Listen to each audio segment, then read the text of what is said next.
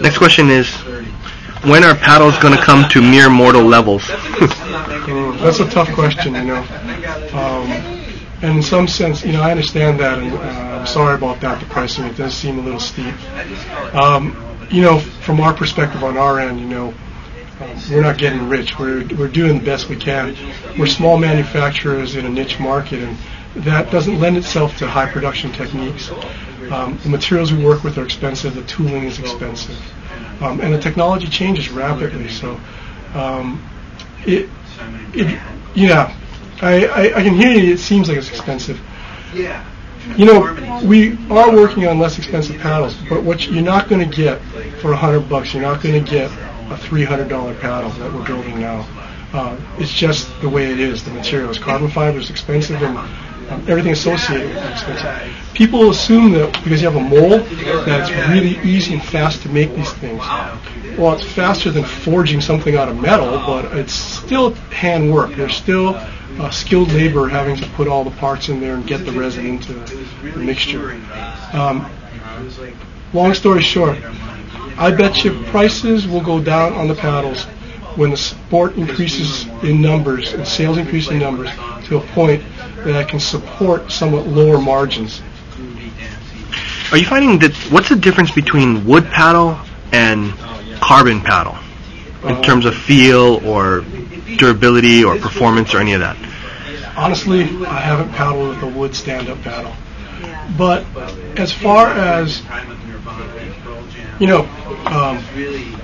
I came from that background of this wood versus synthetic materials, and we have to kind of work within the rules at in Outrigger. Wood is actually good. Like a lot of guys prefer, even when they can use full carbon paddles for racing one-man, some of my guys prefer the wood shaft because it seems to absorb some shock.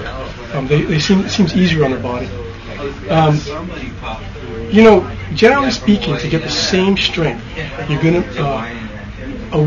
have a wood paddle is gonna have to weigh more than a carbon fiber paddle. Wood, I don't think is any more durable than carbon fiber. It's easier to patch because most of us are more familiar with sanding and varnishing than we are with doing like ding repair on a carbon fiber paddle. I personally, obviously, I make composite paddles. Given the choice, I work in composites, and I feel I can execute better design-wise. I can make the paddles thinner. Like I say, I come from that outrigger background. So if you look at my paddles, my blades are really thin. I've actually fattened my blades up for this because they were telling me they were screwing up the boards and stuff. So I had to make my edges a little thicker. Yeah. But a thinner paddle goes into the water cleaner. It's going to create less bubble as it goes in, and therefore have more traction. Because the bubbles, you ever try to swim in the whitewash after you wipe out? Hard to swim, not like swimming inside the pool, right? So that's kind of the same idea the paddle is going through. So I like them thin. I can't do that with wood. It doesn't have the structural strength.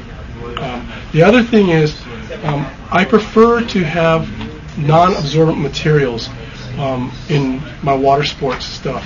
So this is good. We use a closed cell foam, so I could actually drill holes in this paddle. It wouldn't break and it wouldn't absorb water. It'd be perfectly fine. Does that answer your question?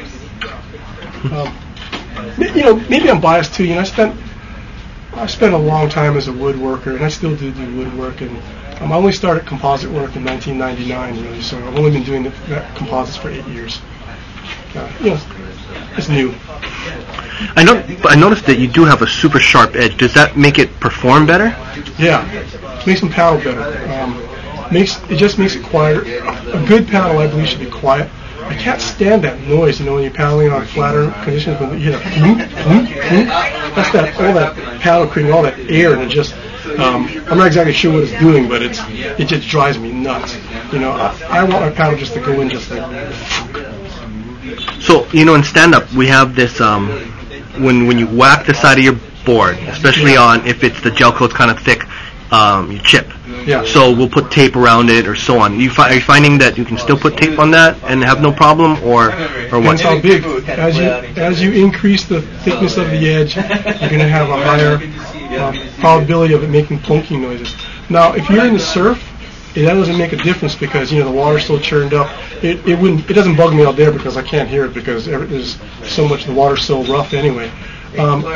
And I think that's mainly where the chipping and stuff's occurring, is in the surf where you get flailed around and stuff. Right? That's like I said, this is an infant technology right now. We're going to develop things. Those are things we're working on. I've built carbon fiber dive fins, spearfishing fins, and I've used to put this rubber stuff on it. It seemed to work to keep it from chipping. People could glue that stuff on their paddles, and that would work. The end technology where we'll probably end up is having rubberized trim as an integral part of the paddle. It's easy idea to say we're going to do.